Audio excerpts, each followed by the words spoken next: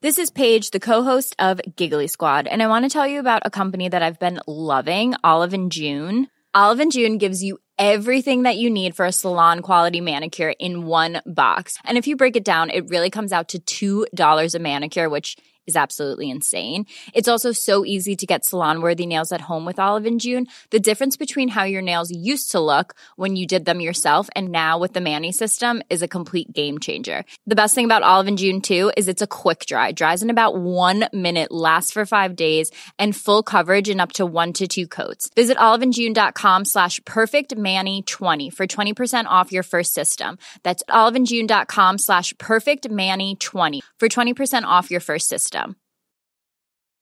When you're ready to pop the question, the last thing you want to do is second-guess the ring. At BlueNile.com, you can design a one-of-a-kind ring with the ease and convenience of shopping online. Choose your diamond and setting. When you find the one, you'll get it delivered right to your door. Go to BlueNile.com and use promo code LISTEN to get $50 off your purchase of $500 or more. That's code LISTEN at BlueNile.com for $50 off your purchase.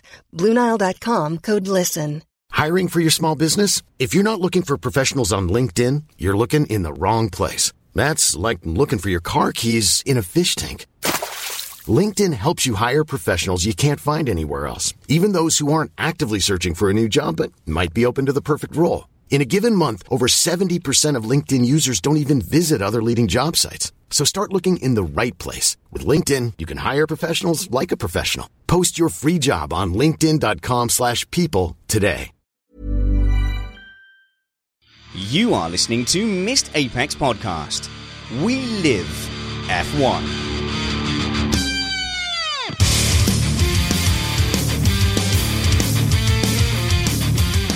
Welcome to Missed Apex Podcast, brought to you by our patrons. You're helping us thrive and survive. Consider becoming a patron and get access to patron-only content. Go to www.patreon.com/Missed Apex to learn more. I'm your host, Richard Spanners Ready, and I'm joined by Matt Two Rumpets. How's it going, Matt? Fine. I'm talking to our video editor right now, so apologies for not paying any attention to whatever it was you just did. But I'm sure it was excellent, and congratulations. And racing this weekend, yay, I'm excited.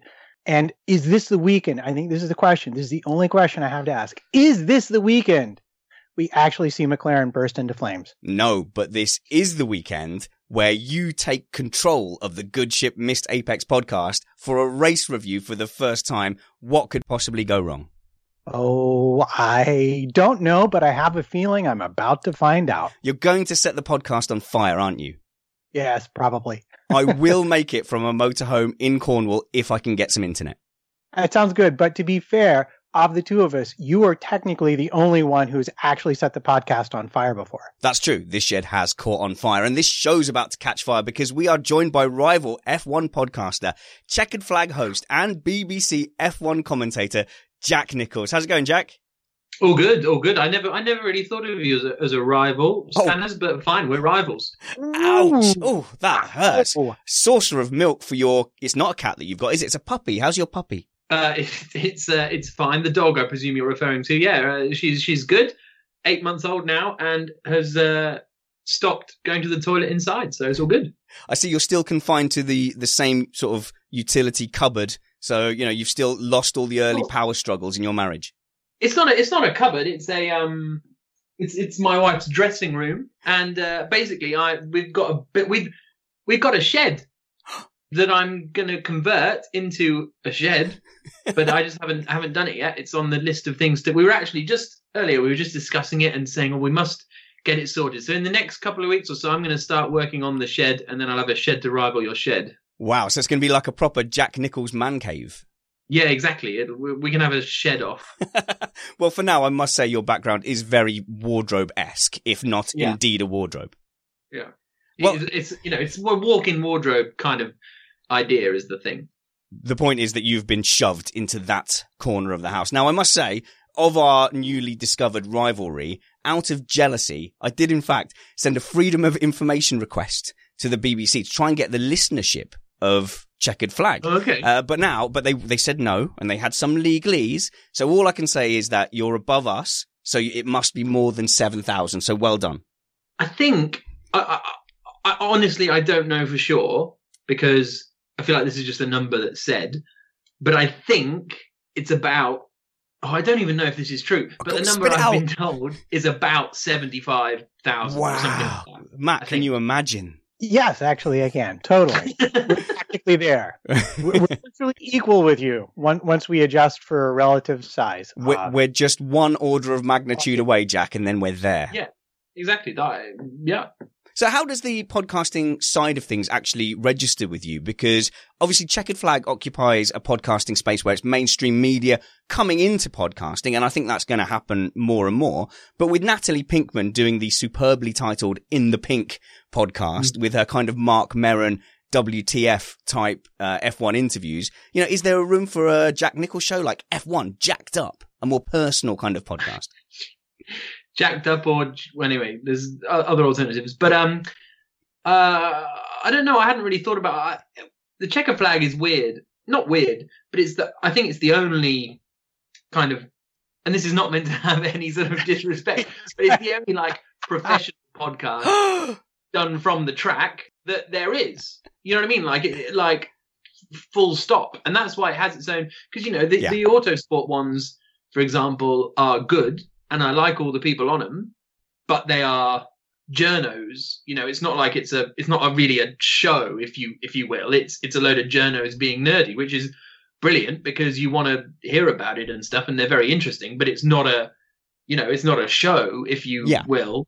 So I think that's why Checkered Flag has its sort of unique place, because it's people who are at the races talking about having spoken to all the people there, bringing you the insights. So that's why I think it kind of works and stands by itself. As for Natalie's thing, I haven't heard it because I haven't heard it. Oh, it's just one of these, if you've heard Mark Maron doing these. I've heard of it. Don't I haven't just played it yet. It's quite a very sort of different kind of style. It seems, more like getting in personal with, obviously we don't have access to Daniel Ricciardo, but the sort of questions we'd ask him, how was your life at school, everything like that. So, definitely a different space from the pundits talking round a table kind of thing. But the thing with Checkered Flag is, it crosses a line almost between the TV broadcasting side of it, the analysis that you get from Sky and Channel 4, but also brings it into that podcasting space that I can listen to in my car.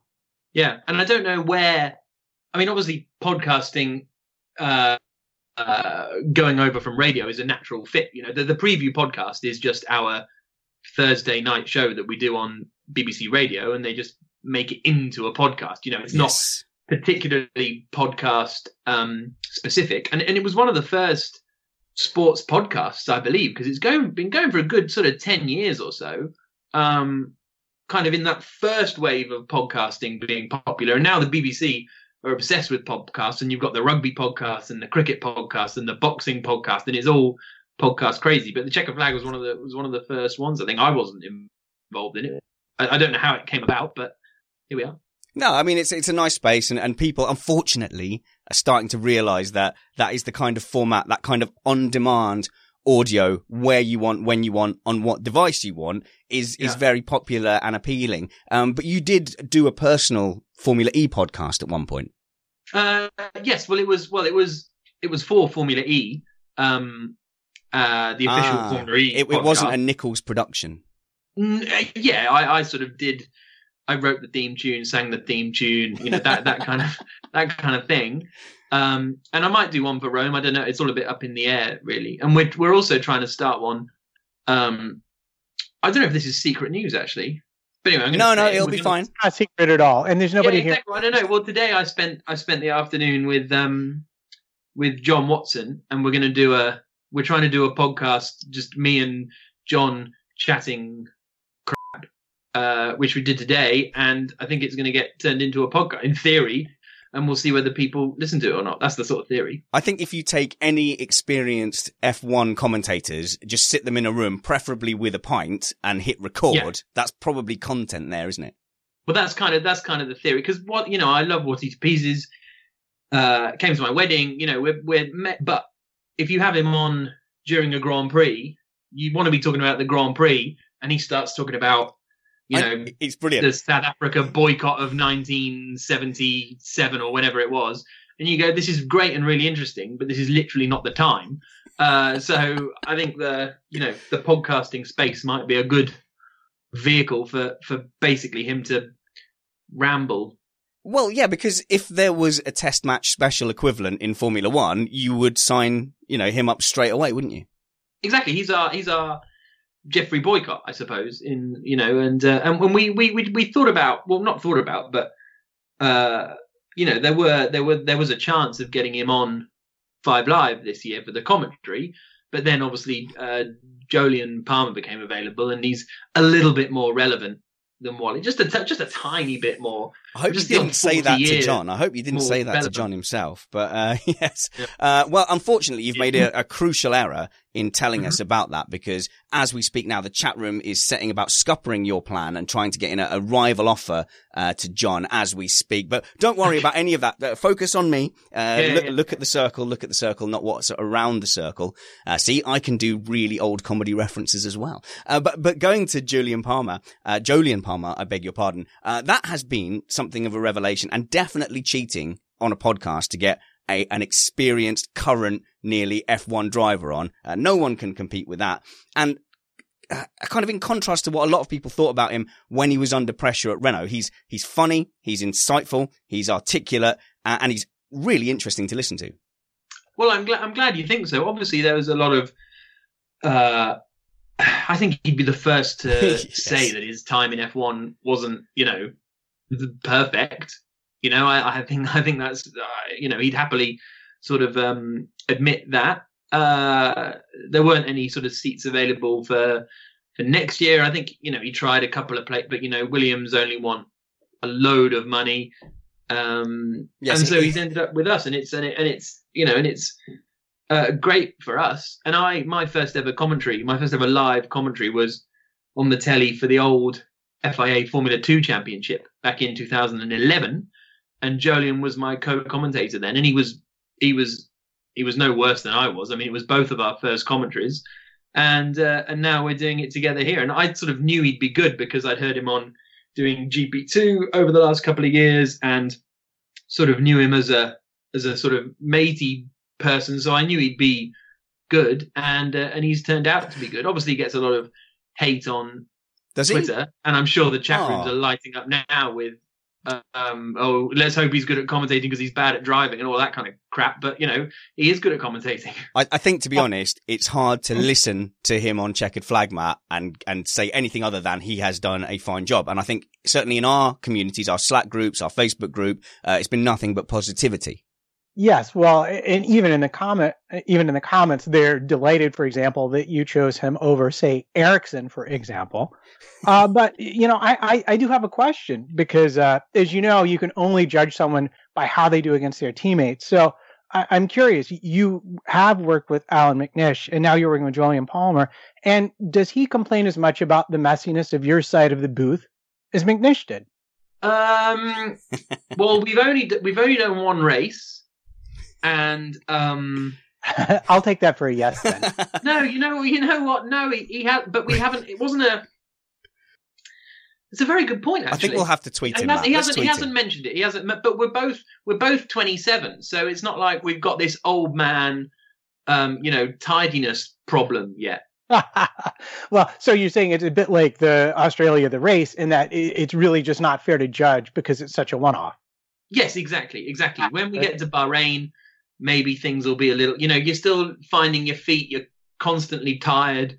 You're not going to get stroppy because someone's left a Diet Coke can lying around. Hopefully, that's an oddly specific example. I think that's a true story. That's what it's just empty cans of pop mainly is that. But McNish just hates me in general. The other week in Formula E. He locked in Formula E. There's group catering, and we were going in for lunch, and he went in the door before me. Didn't even know he saw me coming, but he turned around and he locked the door, and he just wouldn't let me in. And I was banging on the window, and he's there going, I was like, oh, okay. For the audio only listeners, Jack made a rude gesture. A hand gesture commonly acknowledged to say, or the horse you came in on. But isn't it a shame, obviously just talking about him saying, you know, the funding required at Williams was massive. I don't think it's a secret, the kind of funding that Jolyon had and the sort of figures are reasonably well publicized. To think that Williams would have looked at that and kind of gone, oh no, that's not enough. We need like Russian billionaire oil money, is incredible. But isn't it a shame now that we've seen what Jolyon is like in front of a mic in a relaxed atmosphere? It's a shame they can't be like that and they can't be themselves in that F1 bubble. Yes, I think obviously with the money element that you mentioned, I think he was always, you know, almost from the off. You know, he very much had the dad thing from the off. I think it's fair to say, in the same way that, you know, maybe the opposite way to. Well, I guess Damon Hill must have, you know, had it and you know, hugely. Oh, you're only there because your dad is blah blah blah blah. You know, the fact is, Jolyon won. I'm not sitting here and saying he's the best Formula One driver the world has ever seen, because he will not say that. He will say, yeah, I was a couple of tenths off Hülkenberg last year, and yes, it seemed bigger at times, but let's not get bogged down into those things, because that's not for me to say. But this is the guy who, in the rain in Singapore, stuck it up the inside of Bottas at turn one on a safety car start. You know, that is not an incompetent driver. You know, so but I agree about the person. But you see that with Vettel. You remember when Vettel came into Formula One? Everybody loved him. He was doing all the Monty Python gags, and you loved him. Now it's got serious. Everyone now thinks he's a bit of a whinger. He's a moaner, and people don't really like him now. And I think that's just when the pressure comes. You see, there aren't many people who are. Even Daniel Ricciardo didn't smile after Monaco 16 with the pit stops, and they left the wheel behind and all of that. You know, even Daniel Ricciardo didn't smile. Yeah, no, and there's the thing. I mean, there's pay drivers and then there's pay drivers. I think it's acknowledged now everybody needs funding at some level. I mean, even Kubica's bringing money as well. I don't know how much at all, but you know, he's all the goodwill story of the paddock. Oh, great, Robert Kubica. Everyone loves Robert Kubica. Blah blah blah. I mean, I'm not totally signed up to that bandwagon personally, but he's only there because he's bringing money.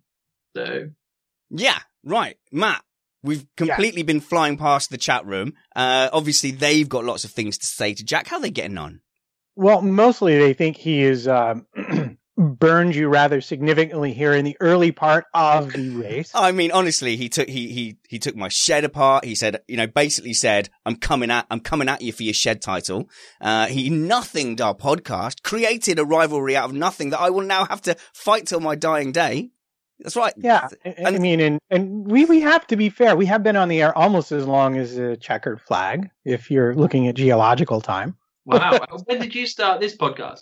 Oh, well, me and Matt had several other iterations that no longer get spoken of, but we've been podcasting about F1 since about, 2013, Matt? 2014? Yeah. Yeah. Obviously, I think this is the difference between podcasters and people who have done podcasting through other things, is that Matt and I have frequently done podcasts to 30 people, some of whom listened on purpose. And that's kind of the lot of the podcaster. Anyway, so if the chat room has nothing more to add, why don't we just sort of move on a little bit? Because I was quite interested to find out of Jolyon Palmer and Jenny Gao, who would you say is your favourite? And would you have to say it's Jenny because she's frankly seems quite frightening? Obviously, she's very talented. She knows exactly what she's doing. But have you ever caught those little moments where it's clear that somebody's gotten under her skin and she seems to have and you go, oh, I wouldn't want to. I'm never going to cross Jenny Gao. Well, she and Jolyon had a bit of a run-in last year. I can't remember where it was. Oh, yeah. Ooh. Do you remember that little clip of she says, oh, how do you not focus on all the negative things? And you go, oh, by not doing BBC interviews was his comeback, or something like that. I would say, Jenny has been my friend for a long time. She got me into... not into Five Live. It's not like thanks to her, but she sort of put me forward when they were looking for someone. And she came to my wedding, and I've met her baby. So I don't know. I'd have to say Jenny Gao, because I socialise with her outside of work, whereas I have not socialised with Jolyon outside of work. So there we go. Is I it think just that's a fairly clear, actually, distinction of who is the... No, I'll tell you what it is. That men, especially as we get into our late 20s, early 30s, we become increasingly bad at making friends. So when you were talking about Jolien earlier, you said he's sort of my matey, sort of friendly, on a good, your friend. You could have just said your friend, but we're really bad as men, especially married men, of just going, do you know what? We're friends now. No, but do you know what? We probably aren't. If we're being brutal, like, I have his number and I WhatsApp him about work things on occasion. But that's sort of it.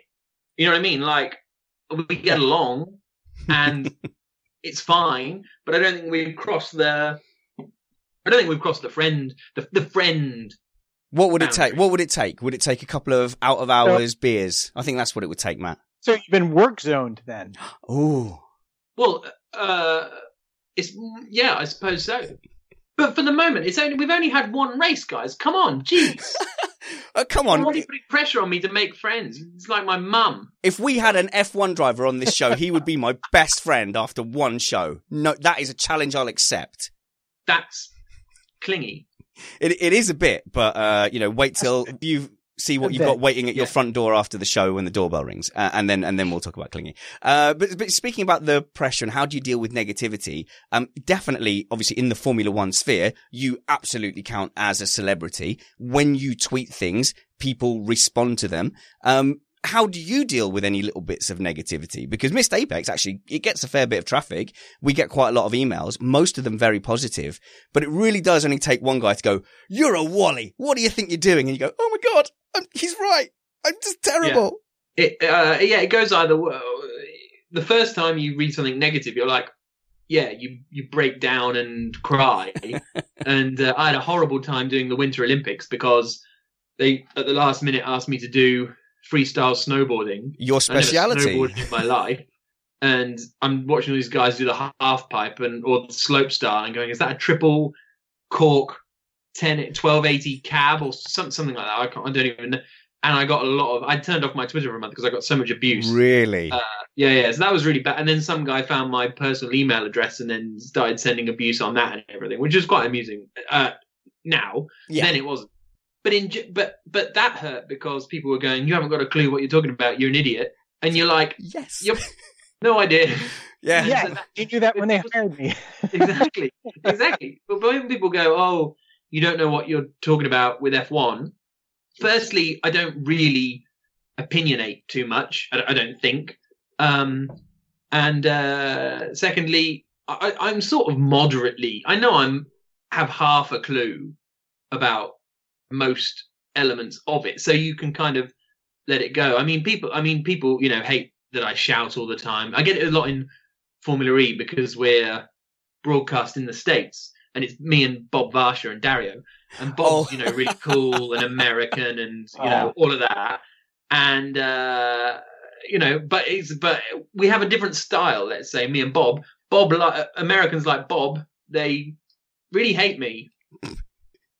I mean, we have our own version of you. We have Jake Sanson, who does some of the BTCC stuff, gets really, really excited and shouty, but you do it at the right time, to be fair. It's not like you're just constantly like that. And that is what I think people, without wanting to get too self-indulgent, I think that's what people like about me as well, is the excitement and the thing. And especially with Formula E, if you haven't got any noise, you kind of got to make the noise, which is kind of how I see my role. But so some people, if people hate what I do, then that's just like, oh well. Sometimes you get really interested. So I got an email said absolutely about 50 times in the title of the email, just absolutely, absolutely, absolutely, absolutely. And the message of the email was, "Do you say this word too much?" Absolutely. Absolutely. And that was it. No regard. And I listened back. And I say it all the time, all the time. And it alerts you to it. And you go, "Oh, yeah, I do say that all the time." And so I've tried to sort of say it less. So sometimes it's kind of useful. Yeah, but your director should really be giving you the hint about that. I when I was on with Bradley, when you burned your shed down, and I edited the podcast. Hang on, can I just correct that, Matt? I burnt my house down. Oh, your house. Yeah. I'm sorry. That was the time you burned your house down. My apologies. There have been many fires, Jack. We don't want to get into that too much. But I discovered that I said the word excellent way more than any single human being should. Yeah. Moving the conversation on. Excellent. Well, what about this? Yeah. I spent hours editing that stupid word out of every other sentence that I uttered. But I have to ask. I mean, you've worked with Bob Varsha, and I won't say that Bob and Dario are possibly people that we would also like to talk to, but I actually started watching Formula One with him. So just tell me, like, what is it like to work with him? What is he really like? And does he hate you for good reason, or just because he hates everything that's not American? I don't think Bob hates me. People that like Bob hate him is what Jack was saying earlier. Not Bob personally. Okay, right. Yeah. Bob doesn't hate me. It's people who like Bob by default hate me because I'm doing the total opposite of what. Right. No, that I totally get. Yeah. See, Jack, let me just sympathise with you there, because a lot of Joe Saywood's fans, the ex-Autosport GP Plus magazine journalist that comes on here quite a lot, he has a big following. His following think I'm a Wally and actively call me a Wally. My wife listened to the interviews for the first time, and Joe's very serious and regal and she watched that and she said, I can completely see why his fans would think you're a Wally. So I think sort of a similar. And I think there is pride in having Joe Saywood's fans think you're a Wally. Oh, fair enough. Match. I like Joe. I like Joe as a human person. He's a lot of fun and very amusing and interesting. But he is drastically, I have drastically different views about some things. Okay, so since we've talked a lot about what it's like to work with Bob. Oh yeah, sorry, I didn't even answer you. He's amazing, by the way. He's lovely and he's friendly and he's wonderful and he's just got such a. When they first brought him in, I was a bit offended because like I'm the commentator here, and then the first thing he does, I think it was in a race in Long Beach, and you get. On the shores of the Pacific Ocean lies the long, and you just go, yeah, I can't do that. That is not. No, fair game. Quit. Yeah, this is all yours. We do have a question from the chat room, referring back to Jenny Gao, and that she goes on Fighting Talk all the time, and the chat room would very much like to know if you would ever do such a thing. Well, I've often. Sorry, what is Fighting Talk? Oh, Fighting Talk is a 5 Live BBC show that happens about 11 o'clock on a Saturday morning, something like that. And it's like a comedy panel show about sport, basically. I'm again, this awkward, but I'm sort of mates, possibly approaching friends with the guy who does Fighting Talk. Well, I mean, that's a very different zone from you and Jolien. I mean, that's nearly possibly friends.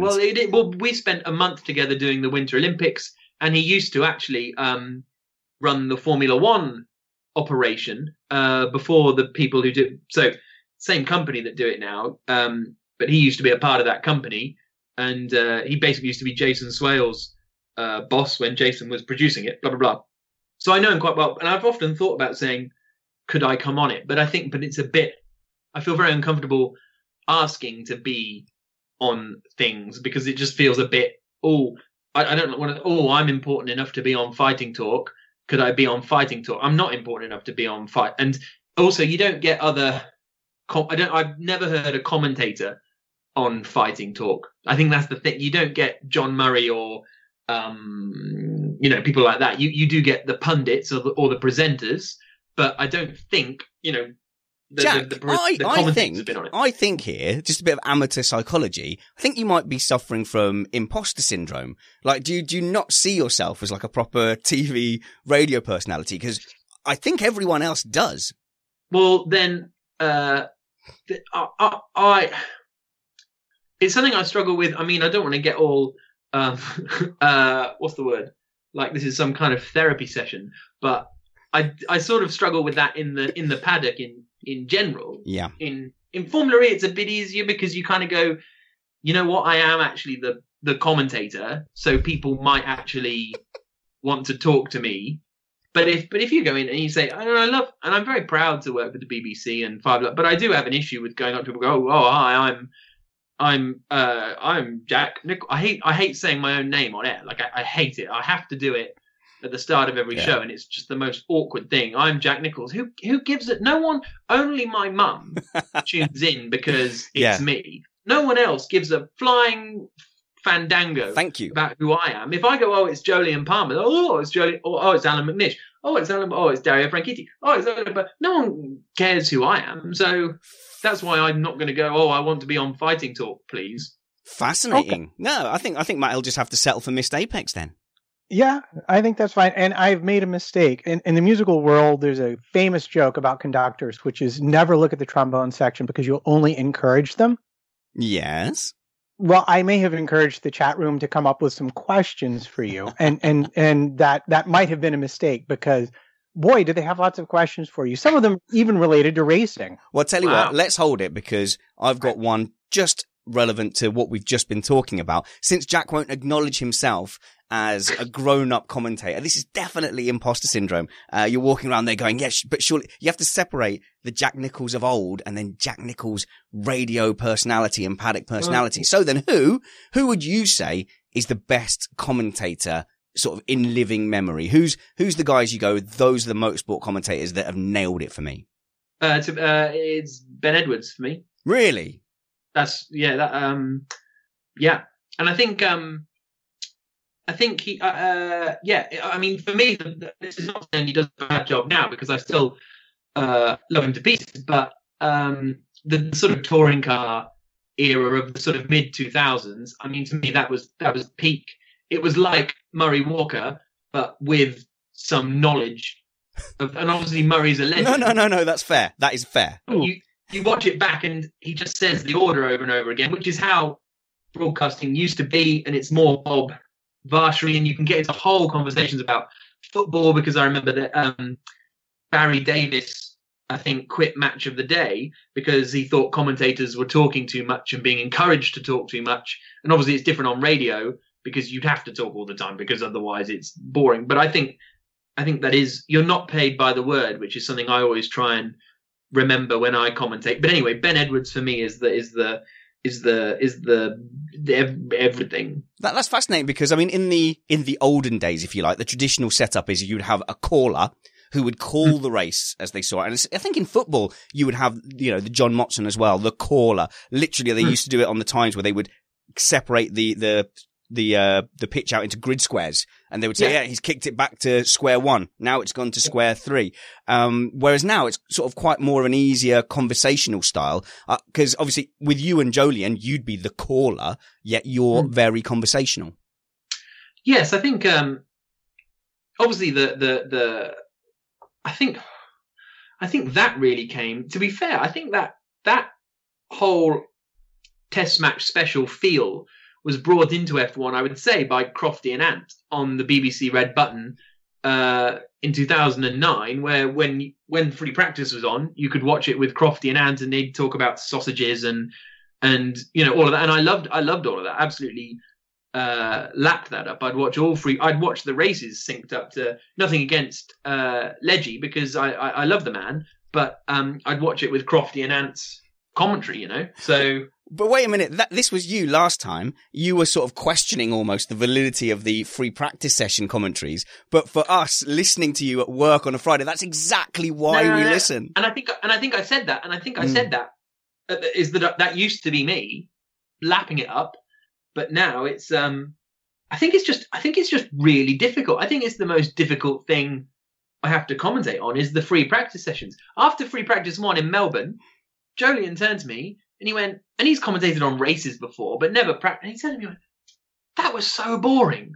And I was like, what do you mean? He's like, nothing happens in Free Practice. What are we going to talk about when they're doing their long runs? And he's like, no, I know. Welcome to my life, our life now, every hour life together, me and Jolien, friends forever. But finally, what a breakthrough. That's my every Friday, thinking, right, what are we going to talk about? And that's why I'm so grateful for all the, interactions we get on the Twitter and all of that. But it's tough doing the free practices, really tough. So Hilmi Fauzi there in the chat room is saying F1 practice is like listening to a podcast. You're basically doing Yeah, basically like a live podcast. And I'll tell you what, there's a question there as well, quite a generic one. I know we're running short on time with you, Jack, and I can't find it. It's from You American, basically saying, you know, what would you do if you were in charge, if Liberty put you in charge of Formula One? How would you run it? What are the changes you'd make? But also, just an extension, the question I had down to ask you was, the BBC stop covering Formula One tomorrow, and you have your pick of motorsport media jobs.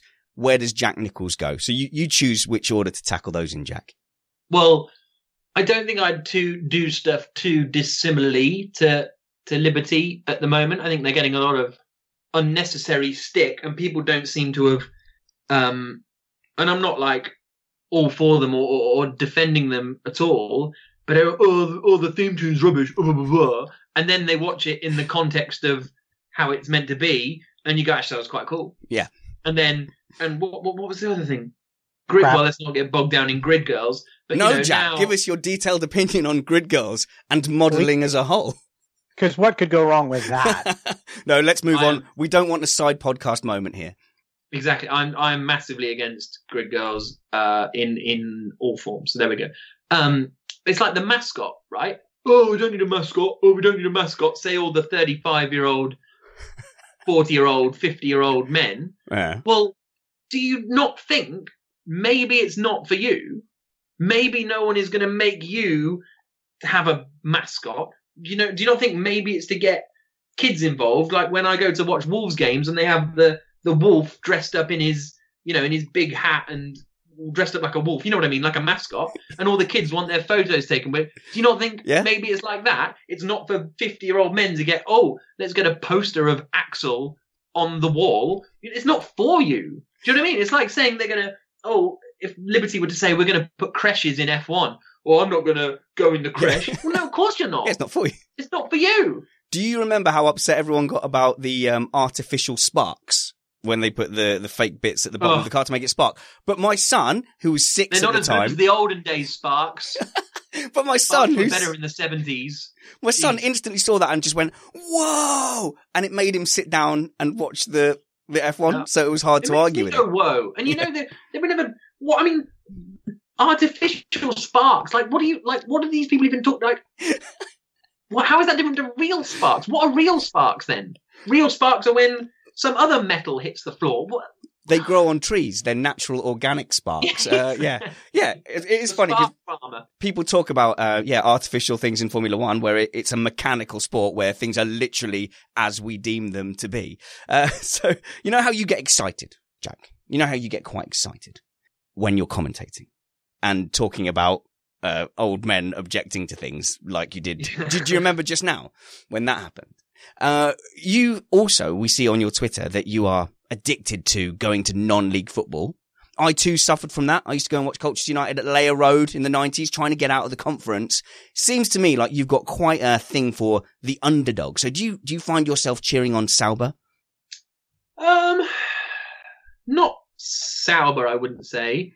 I have a thing for I don't have a thing for the underdogs. I think I have a thing for the unexpected, because to me that's what sport is about, really. And that, and that's why, even if you, I don't know anything about the NFL or American football, but I happen to be in St. Paul when the Minnesota Minneapolis Vikings, we're in that. Minnesota. Yep, you got it. They were in that semi-final, some playoff, and then if they won, they got to the Super Bowl in their own town, and they'd never been to the Super Bowl in 100 years or whatever. Yeah. And I didn't know any of what it was actually, but I wanted them to win because they're the underdogs, and they scored the first of the things, and the other team scored more of the things. Some time, and then so they lost, and there you go. But that, that's what you don't want to see, the favourites win. Like, what's the like? So your answer to the question, Jack, was I want to know what's going to happen, and then what you. If you thought the only way to get a more defined jawline with natural-looking results was through surgery, think again. Juvederm Volux XC is a non-surgical injectable gel filler that improves moderate to severe loss of jawline definition and can help you achieve natural-looking results with little downtime. Even better, this improved definition lasts up to 1 year with optimal treatment. No maintenance required. Improve jawline definition for a smooth, sculpted look with Juvederm Volux XC. For important safety information and to find a licensed specialist, visit Juvederm.com. That's JUVEDERM.com. Not for people with severe allergic reactions, allergies to lidocaine, or the proteins used in Juvederm. Common side effects include injection site redness, swelling, pain, tenderness, firmness, lumps, bumps, bruising, discoloration, or itching. There's a risk of unintentional injection into a blood vessel, which can cause vision abnormalities, blindness, stroke, temporary scabs, or scarring. Talk to a licensed specialist to find out if it's right for you. Burrow is a furniture company known for timeless design and thoughtful construction, and free shipping, and that extends to their outdoor collection. Their outdoor furniture is built to withstand the elements, featuring rust-proof stainless steel hardware, weather-ready teak, and quick-dry foam cushions.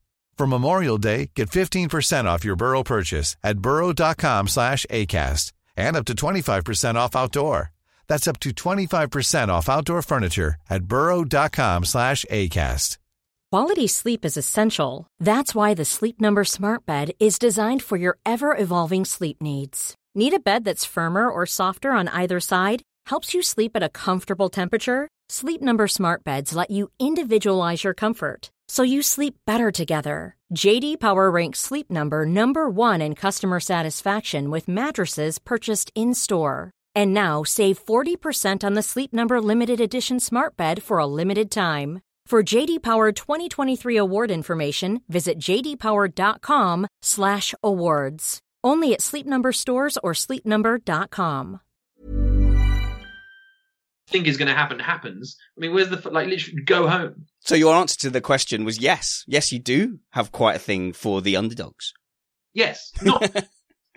Sorry, should I have just said yes? Yeah, no, in future. Yeah, brevity, please. It's all about you me. know, and we've had, boy, are we busy with the questions. We've had questions about Dario. We've had questions about how you prepare for your race day. And especially, do we have any rude ones? What you think of. We're a family show. Yeah, we're big one about if Liberty do change the engine rules, if you think Ferrari really will go. So people really do, despite your obvious imposter syndrome, not that I'm an official diagnoser of such things, people are really genuinely interested in your insight into these issues. Well, thank you for being interested. For Ferrari, just a quick Ferrari-wise, I don't know. I've given up. I've sort of given up caring, because if they will, they will. If they won't, they won't. You know what I mean? Like, I don't think they will, because what have they got? You know, Ferrari exists to go motor racing, to sell cars. That is literally the business model. Enzo Ferrari literally started making cars so he could sell the cars and make the money, and then build racing cars from that money. So I don't see that happening. Also, if I were to, again, and just quickly back to the question I never answered about what I would do if I were Liberty, I think what they're doing is there's nothing they can do to improve the racing over the short term, because these are the cars that we've got, because everyone wanted them to go faster. So we'll have to wait until 2021 really to know whether what they're doing is actually. I just like proper tracks. That's my biggest thing, is tracks with gravel traps and walls. That's my big high horse, I suppose. So you don't want loads of runoff area. You want a mistake to mean properly beached or in a wall. This is the point. It's like you know, you watch tennis. It's like them extending the court, so then your mistake doesn't matter. If you hit it long, it doesn't actually matter. You can keep playing. That's not the point.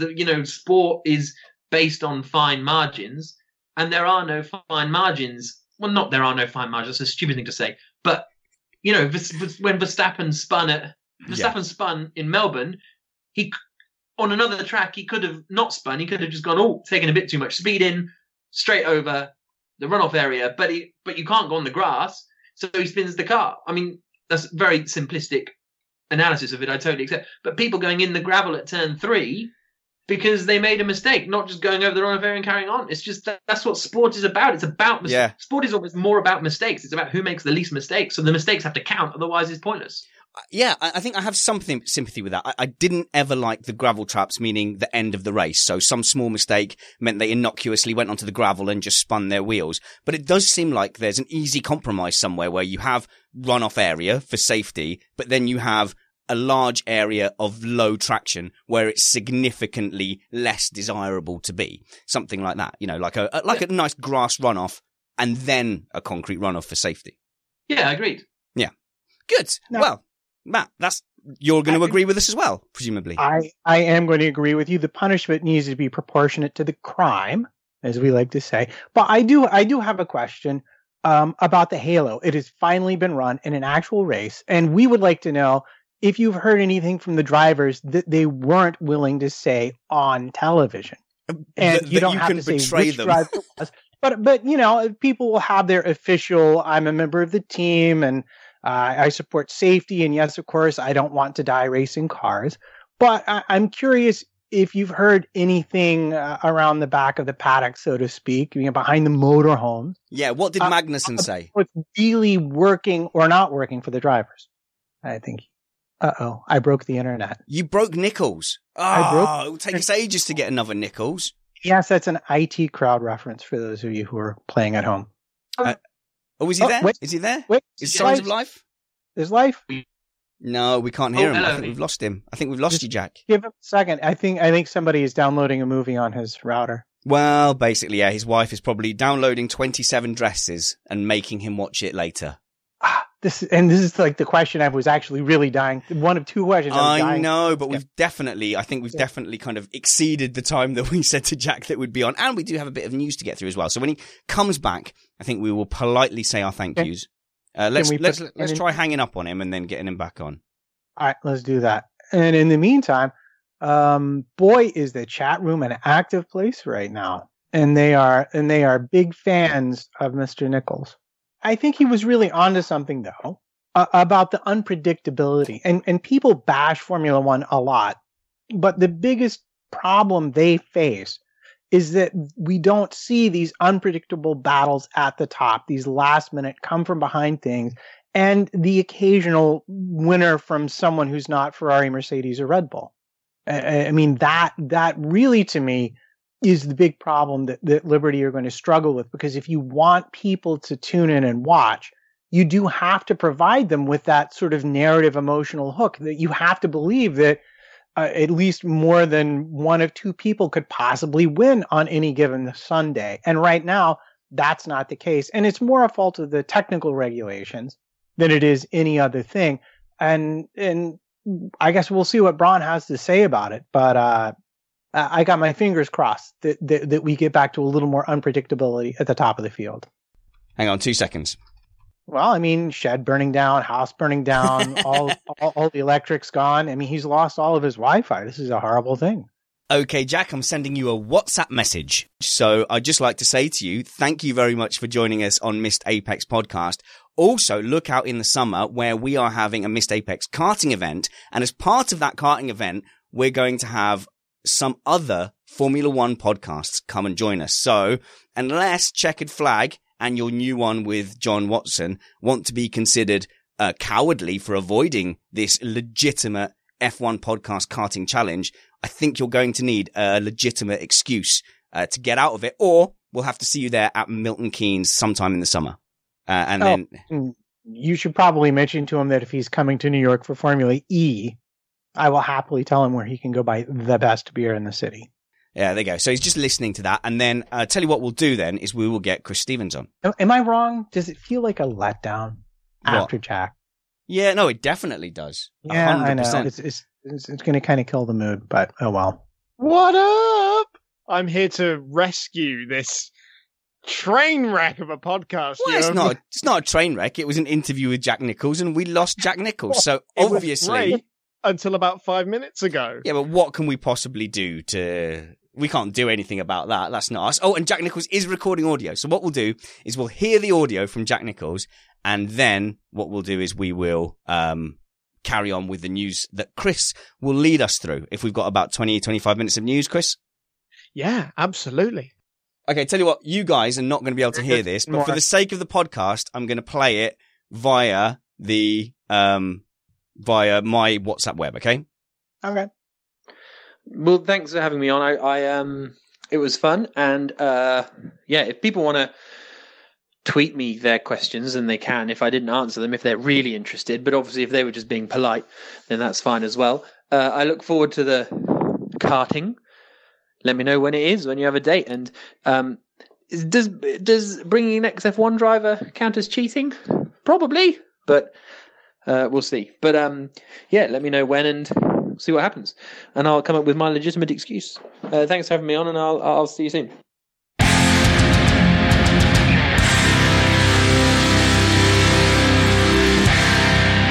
Well, there you have it. Jack Nicholls responds to our karting challenge by saying, is it cheating to have an ex-Formula One driver on his team? I'm going to say yes. However, like in the Avengers when they say, we have gods on our side, and they say we have the Hulk. We have a Philpott on our team. And we actually also have a Van Gien, who's pretty handy himself. Chris Stevens won't make the cut, but he might be there in an independent team. You can go on the Downforce team. I will say right now, I'll put my money on Philpott. Philpott versus Palmer, I think that would be a very, very interesting shout. I mean, we know Bradley Philpott's done well against Formula One drivers in other types of driving challenge. I think it would be interesting to see. Obviously, karting's a different thing. I don't think Jolyon Palmer has been an out-and-out karter. I think he went straight to cars, if I recall. So that might give Bradley the edge in the cars. Indeed. And the chat room is already commenting on their disappointment that your shelves look more or less as messy as they did the last time. Oh, gosh. That's because I haven't touched them. So we are joined by Chris Rainbow Sparkle Stevens, who's going to give us some news, buddy. Big Dirty News.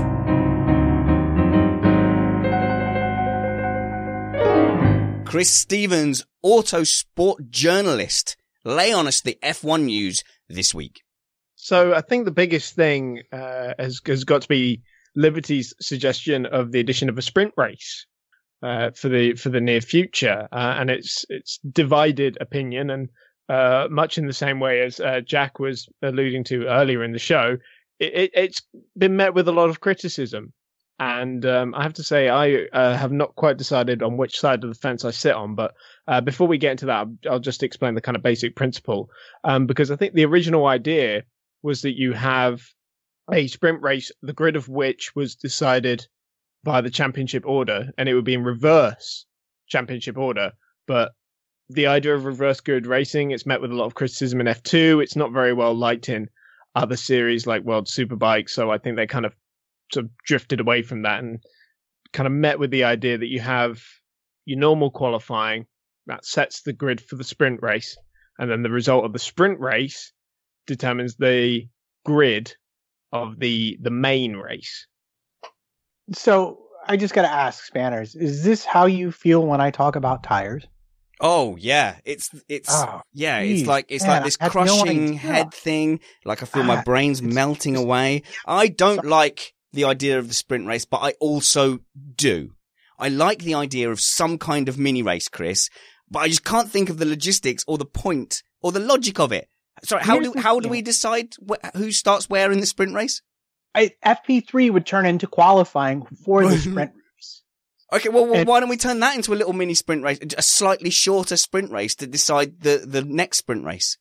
And then qualifying would be the actual sprint race. It would decide the order for the Grand Prix on Sunday. And what I like about what I've heard about this, detail-wise, is that the teams will have free tire choice. And they'll be free in terms of how much fuel they want to run on the cars. Because obviously the race won't be a full Grand Prix distance. You won't need to necessarily load the car up on 105 kilos of fuel, which means you're going to start out with lighter, faster cars. And you can go for an efficiency strategy, no pit stop, light on fuel, or you could go for a burn down the walls and strategy and use as much fuel as you'd like to in half the period of time. Again, that's all great, but I have to come back to Spanner's point as to, what is the actual point of this? And I kind of get it. Like they're trying to add a certain element of excitement that is currently missing from the series. But I feel like it's a kind of long-winded solution to what is, one of Formula One's biggest issues, that we already have a sort of solution in the works in the form of the 2021 regulations, where supposedly the design of the car is being reworked so that it's easier for cars to race, and hopefully the cars will be closer together. Now, Matt, you're pulling a face. What year is it, Chris? Yeah, no, I get this. What year is it? 2018? How many years do we see these new regulations? See 2 years of this interim, frankly, gimmicky stuff. It is not gimmicky. It is bringing back to racing the one thing that our very esteemed guest, Jack Nichols, said was missing, which is the unpredictability. Okay. If you have a sprint race and Sebastian Vettel takes Lewis Hamilton out at the first corner, suddenly you've got a Haas starting on the front row of the grid. That will never happen with the current qualifying format. Not once, not ever. Right, but how likely? Fast. So right away, you're a winner. But I'm going to go back to something else that Jack said, and I'm even going to imitate his highly emotional, I'm losing my mind with rage kind of style, which is so good. Maybe this mascot is not for you. And I'm going to say that in fact, they are very much looking at the people who go to the races, and they're trying to increase the value of attendance on a Saturday. If you have a sprint race, and I know the support racing is great, and I love the F2, formerly GP2 races and everything else, the Porsche Super Cup, it's all incredible. But the fact of the matter is they're trying to increase value for ticket holders, which also increases value for the venues that they book. And this enhances the overall visibility and fan likability of Formula One. So yeah, maybe this mascot isn't for you, and that's fair enough. But I will give you the attendance thing. I will definitely give you that, because that was one of my first kind of thoughts about it was, that's great. Like, people who go on a Saturday are gonna have a proper Formula One race that they'll get to watch, and that's fantastic.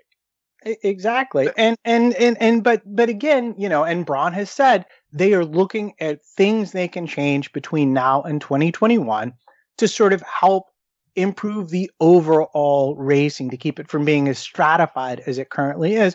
And this is something that could pay dividends almost immediately. Now, the question I have, and I think the question everybody has, is how is that going to work with our current 3-engine regulations? Because, boy, we saw Williams pretty much restricting Lance from even racing on Sunday because they goofed up their calculations on free practice too. So have you heard anything about this? This is where I kind of disagree with this solution, because we came up with a rule, it created a problem, and instead of reversing the rule, we're trying to come up with a solution that drastically changes everything else because we got this one little thing wrong.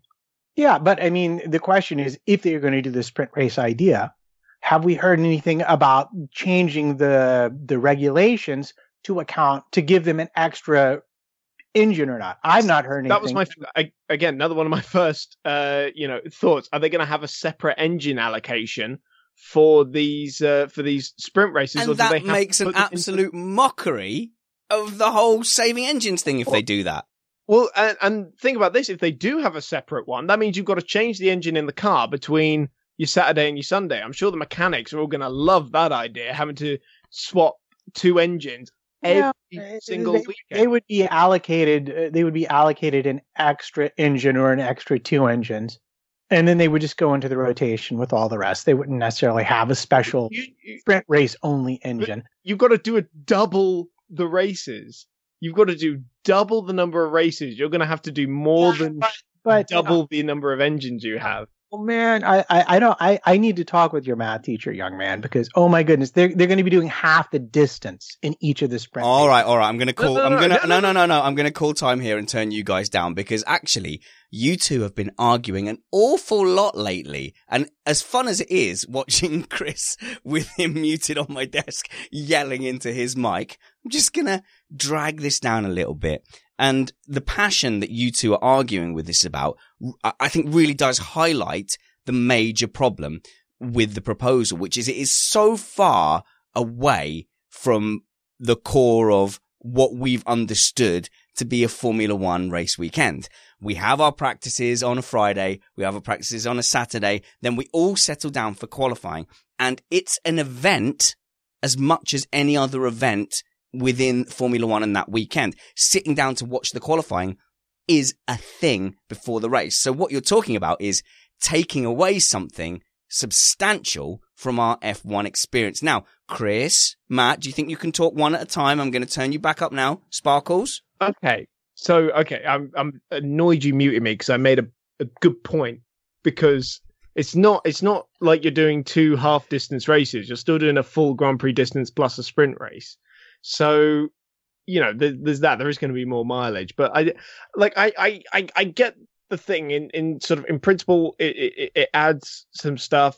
Like I know that Ross said he was offended by Sergio Marchionne's comments of it goes against the DNA of Formula One, but I kind of agree with Sergio on this one. It's patently absurd. First of all, if you're having a sprint race, the sprint race is half the distance of a Grand Prix. No, yeah, so plus the Grand Prix.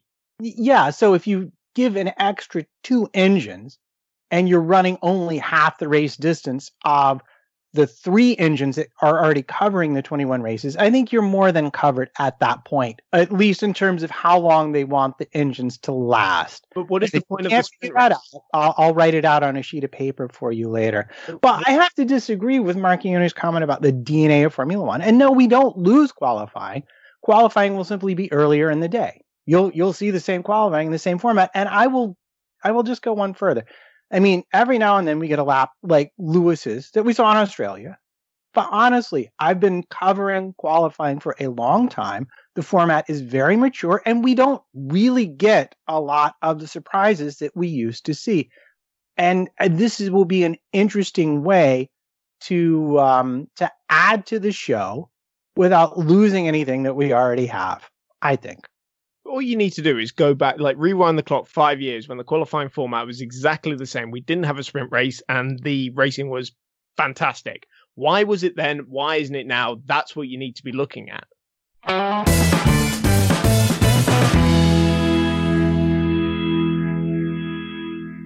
Great discussion, guys. Honestly, I'm not upset with you in any way at all. Let's move on to the next news item, because I am fascinated by Haas jumping up. What we've been waiting for ages is a team to come into Formula One and actually, from scratch, if you like, do well. The 3 teams that joined at the back of the grid a few years back, all of them have gone by the wayside now. Chris, it looks like Haas have found a way to do it, and it's being treated like a crime.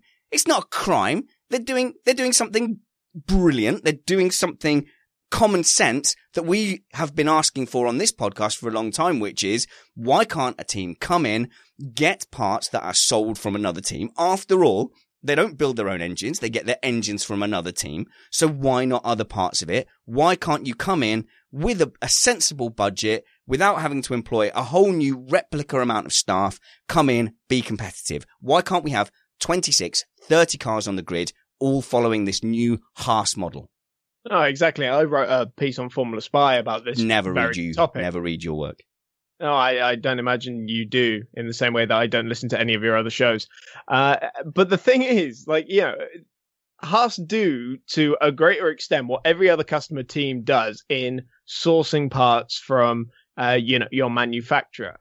In the same way that, Mercedes customers tend to run a Mercedes gearbox as well, and I'm sure they get other ideas from the teams, and to other teams copy, their ideas, as well. There's nothing new. My question is, why aren't all the other independent teams doing what Haas do and setting themselves up to be more successful. Now, there is a slight caveat in Haas's thing at the moment, which is that pretty much every other midfield team has got a little asterisk next to their performance because they've all got some sort of issue at the moment. You know, Force India have only just put their 2018 car together. Williams are lost to the doldrums. Sauber have been on the back burner for the last couple of years, only just working their way up. Renault and McLaren are on long-term development plans. So, Haas has got to come in and fill the gap. That's not to take anything away from them, because they've still put together an amazing car that on the right track in the right day can stick it to one of the top 3 teams. Good. So, Matt, you've got to be happy that it's your home team. I mean, you were cheering on Haas from the beginning. I mean, surely, are you jaded by your support of them, or would you have supported this approach in any case? Well, I think it was inevitable given the regulation changes that were made in the listed parts. And I believe those changes were made specifically to enable Haas to enter and for Ferrari to give them the assistance that they received when they first came into the sport. And then the FIA said, well, no, you're limited to this. And I believe they have really pretty much played by the rules. They haven't done anything really that any other team hasn't engaged in, which is looking at the successful teams and figuring out which ideas they can catch from them. And the fact of the matter is that now with a couple of years under their belt, their business model is maturing. And the fact of the matter is it's more efficient and competitive. If you want to talk about why Williams is where it is, it's because Williams still builds its own gearbox. They really shouldn't. It's a waste of money and resources. However, traditionally they've done it, and they're loath to change their corporate structure.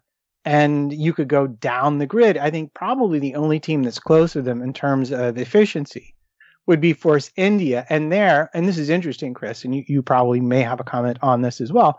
They were pretty much done in by how dominant they were last year, because it cost them a shed load of money to enter this year's racing. And I firmly believe that's primarily why they are starting off with the very slow spend of money and will be increasing it as last year's prize money rolls into their coffers.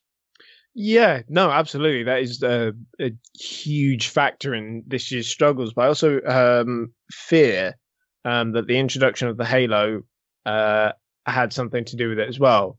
Because as far as I can tell, they had this kind of long-term chassis development plan, and sticking a Halo on top of it really screwed up that plan. And so they basically had to go back to the drawing boards as soon as it was announced for the 2018 regulations.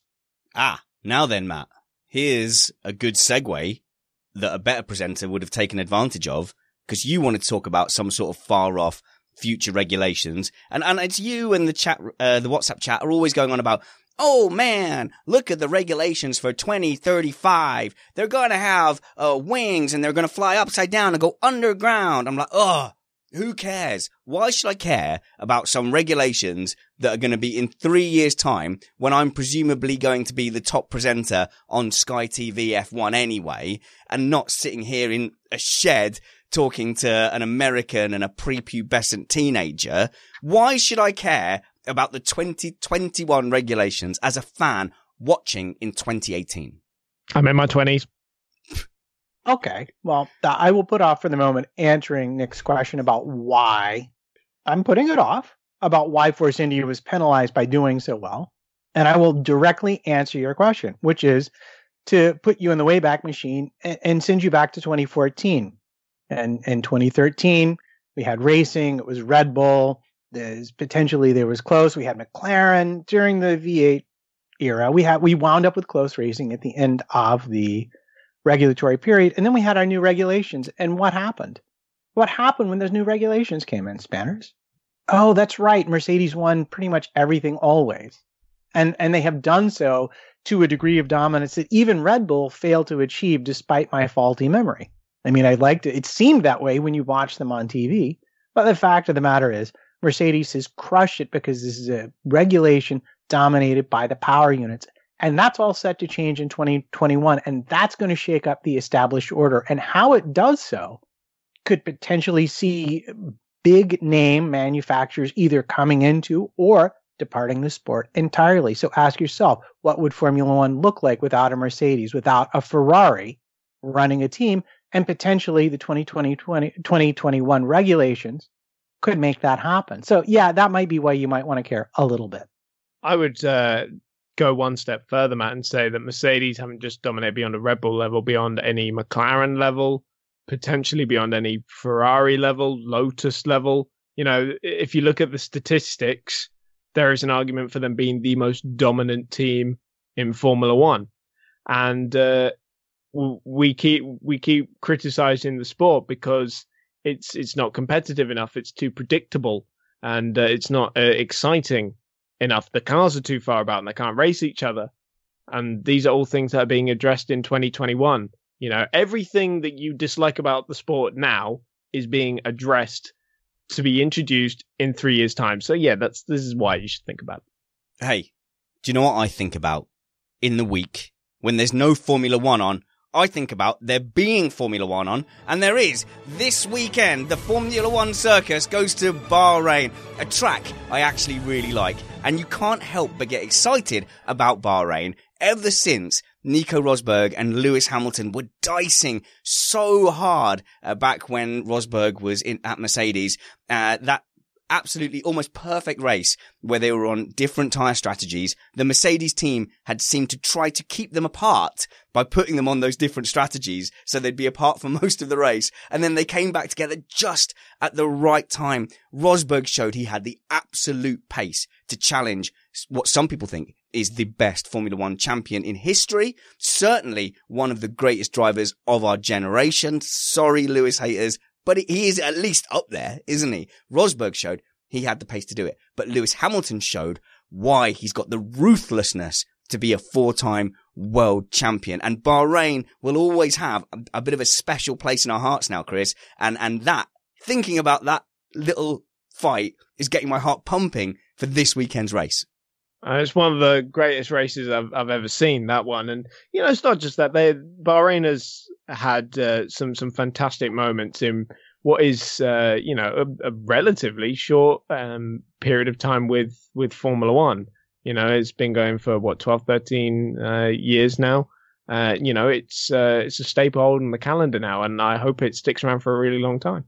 Trumpets, this will be you at the helm as well for the Missed Apex podcast review. This is a track that gets you going, yes? Yes, it is. And that race, along with the one that happened in Spain, were really the only examples we had of the all-out kind of battles that could have been without the extreme resource hoarding and essentially team orders that quote unquote aren't team orders from Mercedes. And we had flat out both sides of the garage going at it tooth and nail. And what a joy it would have been to have seen them just let that continue as is. Chris, do we have any wild predictions for the Bahrain Grand Prix?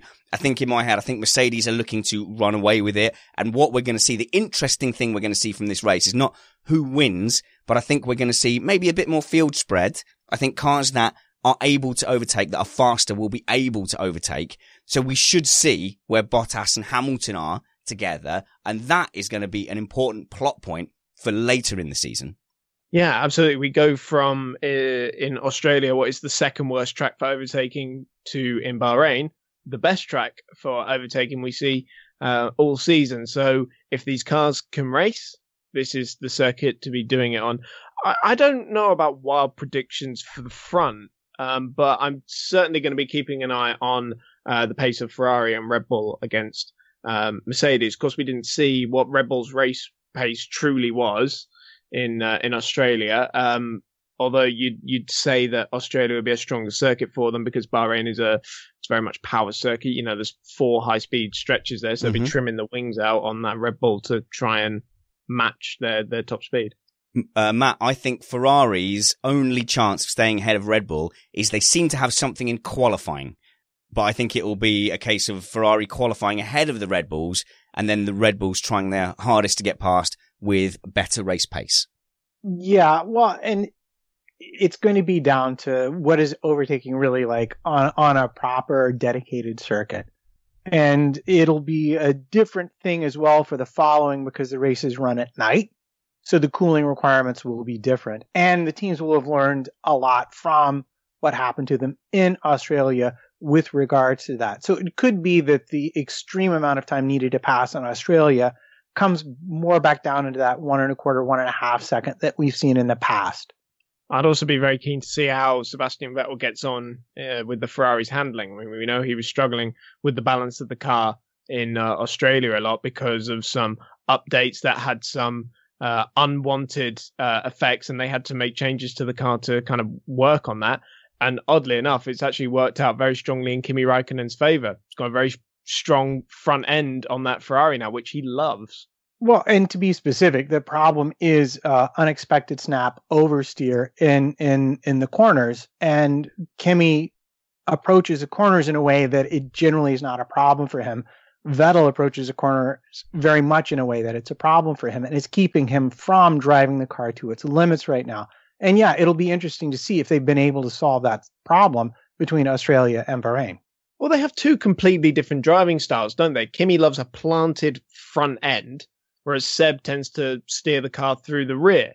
So you've got two completely different dynamics there trying to work out on the same car. So yeah, it's always going to be a compromise. But it's also down to entry speeds and how they approach entering the corner. And it tends to create more of a problem for Vettel, the way he likes to carry momentum through a corner, than it does for Raikkonen. It's not just about the front end being more stable, although that is something that has always been a characteristic of him having good drives, is that stable front end.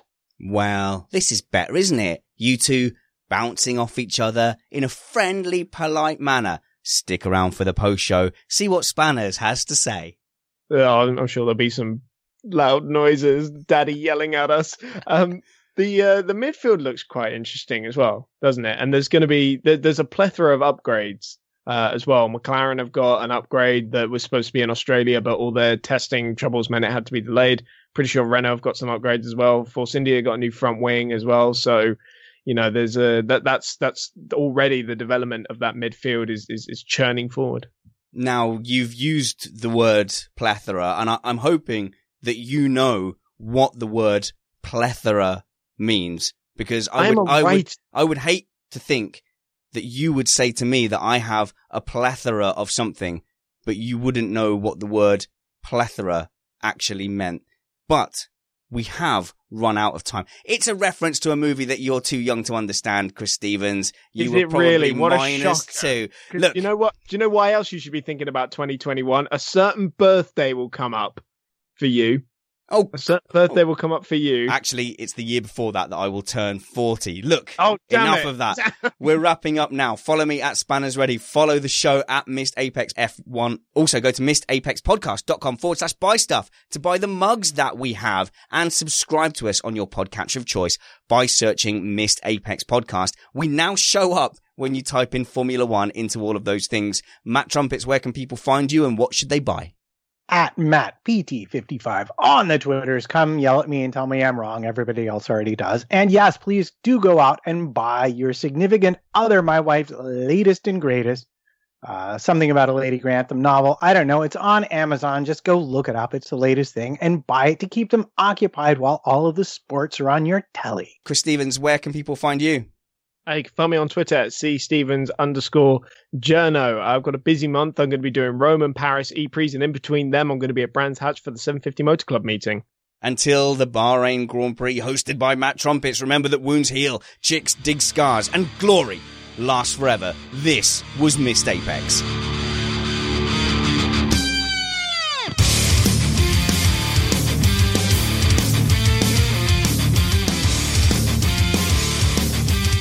So now I can answer next question. They're not podcasters, they're very naughty boys. Hang around for the post show.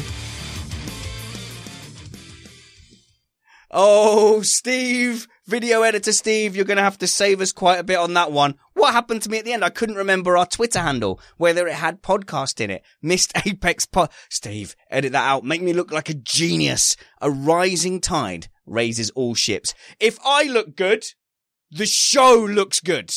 That is the reason why you should all come around me and What was the movie reference? The Three Amigos. Okay, fine. You have a plethora of forehead. A plethora. I would hate to think that you would say I had a plethora of something and you would not know what this word means. Cool fact, a crocodile can't stick out its tongue. Also, you can get health insurance for a month or just under a year in some states. United Healthcare short-term insurance plans, underwritten by Golden Rule Insurance Company, offer flexible, budget-friendly coverage for you. Learn more at UH1.com. Imagine the softest sheets you've ever felt. Now imagine them getting even softer over time. That's what you'll feel with Boll & Branch's organic cotton sheets. In a recent customer survey, 96% replied that Boll & Branch sheets get softer with every wash. Start getting your best night's sleep in these sheets that get softer and softer for years to come. Try their sheets with a 30-night guarantee. Plus, get 15% off your first order at bollandbranch.com. Code BUTTERY. Exclusions apply. See site for details. Hey, it's Paige DeSorbo from Giggly Squad. High quality fashion without the price tag. Say hello to Quince. I'm snagging high-end essentials like cozy cashmere sweaters, sleek leather jackets, fine jewelry, and so much more. With Quince being 50 to 80% less than similar brands. And they partner with factories that prioritize safe, ethical, and responsible manufacturing. I love that. Luxury quality within reach. Go to quince.com/style to get free shipping and 365-day returns on your next order. Quince.com/style. Mom deserves the best, and there's no better place to shop for Mother's Day than Whole Foods Market. They're your destination for unbeatable savings, from premium gifts to show-stopping flowers and irresistible desserts. Start by saving 33% with Prime on all body care and candles. Then get a 15-stem bunch of tulips for just $9.99 each with Prime. Round out Mom's menu with festive rosé, irresistible berry chantilly cake, and more special treats. Come celebrate Mother's Day at Whole Foods Market.